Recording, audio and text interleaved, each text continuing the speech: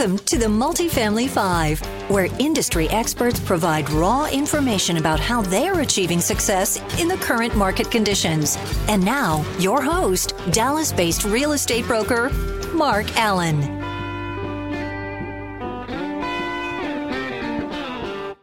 Welcome to the Multifamily 5. Today I have a special guest and I'm excited to get into the interview. Joe Fairless is joining us today. Joe is a multifamily syndicator based out of Ohio, but he grew up here in the Dallas-Fort Worth Metroplex. Joe, welcome, and if you want to go ahead and introduce yourself.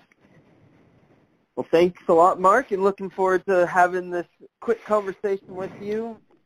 Introduce myself. Well, like you said, I'm from Texas, from Dallas-Fort Worth, and I am a multifamily syndicator.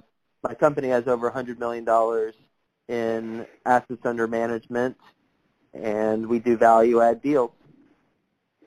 That's great. You want to touch on your podcast as well, because that's kind of an interesting fact? Yeah, sure. I've got the world's longest-running daily real estate investing podcast. I've interviewed Barbara Corcoran from Shark Tank, Robert Kiyosaki, the author of Rich Dad, Poor Dad, and I have now almost 1,000 interviews that I've done on the podcast. I've been doing it daily for almost 3 years now, and you can check it out by simply searching my name, Joe Fairless, in the App Store, and you can download it to your phone and listen. Great. Yeah, I salute you for the discipline, and I've been on the show recently, so thank you for that, and also active listener to the podcast as well. So let's go ahead and get into this. First question is always, what's the last property you acquired? I assume here in Dallas-Fort Worth. And what's your favorite part about that deal? Last property we acquired was in Dallas-Fort Worth. It was in Garland specifically. Favorite part of the deal is that we bought it 26% below sales comps. It was through a relationship that we had, and we were able to get it in a non-competitive situation. Great, some built-in equity. And real quick, just a caveat off that question, are you looking in any other specific Texas markets for those brokers that may be listening in? Absolutely. Any MSA that has over 400,000 people, then we would take a look at. Okay, great. So, in today's market, we got some interest rates are on the rise a little bit. They've been up and down recently, but, rent growth is starting to slow. What do you look for in deals today, and what are your expectations in terms of rent growth, returns, both cash on cash and on the back end with, a levered IRR, and what are some of the other key factors that you take a look at? Well, we buy stabilized, cash-flowing properties. We increase the value through renovations. Therefore, we are not buying distressed deals that if the market turns quickly, the music will be stopped and we left without a chair. We're going to have a property that will just scale back the renovations and continue the cash flow. As far as the type of projections that we do, or that we look for at minimum a project internal rate of return north of 20 and a limited partner return at least 17%, and that's on a internal rate of return on a 5-year exit. Okay. And with the current market conditions and deals becoming harder to find, how are you achieving the pro forma returns that you're projecting? Well, get creative. We create opportunities. We have 2 deals that we're closing on in Dallas this month or at the early part of next month. One of them was on market. One of them was off market. There were a lot of other suitors for the on-market deal, but we looked at it and we said that we like it. However, it's getting pretty pricey. So we looked across the street, saw an off-market deal, and we made an offer on both the on-market and off-market deal, and we got both of them. And as a result, we're able to combine the properties from a management standpoint, have economies of scale, and create value where there wasn't value that was there to begin with.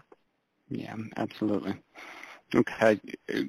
Sticking on that same subject of creativity, what's another way that you boosted NOI? It seems like you were talking a little bit about economies of scale, maybe with management and some other factors, but anything that that is kind of in your nature. I've heard of things like tankless water heaters if you have economies of scale and getting it at a certain price. Anything like that you're doing to creatively boost NOI?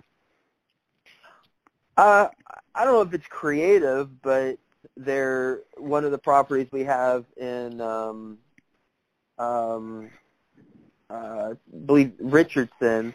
There were fences on the ground floor units on a couple units, but about 60 or 70 units did not have a fence around the porch. And we simply built a fence for $1,000 all in. We charge $50 in rent. Increase for that fence. Residents are happily paying it, and we're getting a great return on that $1,000 for as long as we have the property. That's great. On what, like a 7 cap? Yep. It's huge. Okay. Last question. With the multifamily market constantly changing, what's one lesson that you've learned from maybe in the last, maybe not these past 2 deals that you just spoke about, but what's one lesson that you've learned recently from a deal in 2016? I think it goes back to we have to be creative.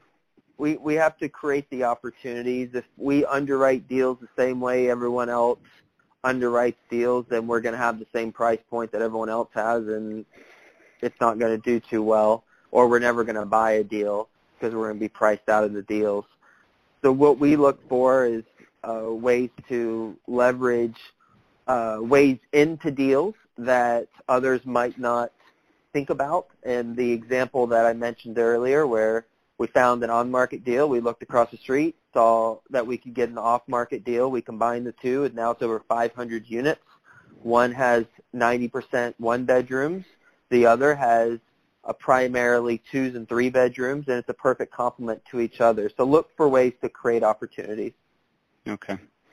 I know your partner Frank. I believe he's CCIM, and he probably was involved in the last real estate cycle. Is there anything that you're doing different, or anything that he's recommended? Like, hey, we did this back in 2006.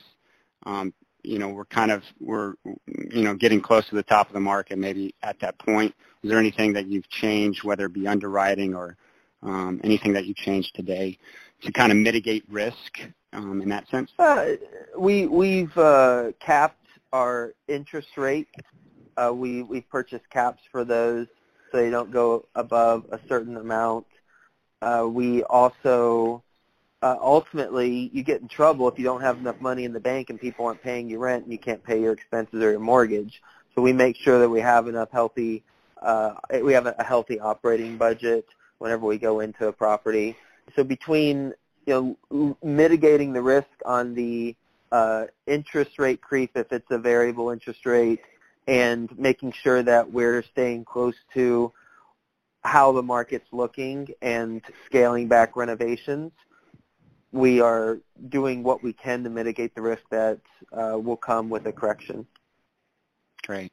What's the best way listeners, whether it be equity partners, other investors, brokers, can get in touch with you, Joe? You can email info at joefairless.com. That's info at joefairless.com. And everyone who listened to this, I have a couple items I'll give you for free. One of them is a money-raising tracker that I use whenever I have my investor database. It's basically the spreadsheet I use to organize my investors.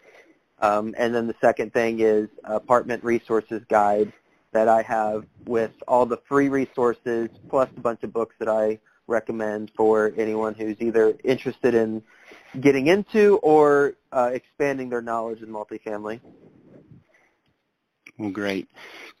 Thanks for that, and congratulations on your success thus far. It's been great to, one, hear about your story, which I'm going through now on your podcast, which I find very interesting. But two, yeah, it's definitely an inspiration to a private investor like myself and broker. So keep up the great work. Thanks for your time today, and anything that you want to leave before you sign off here.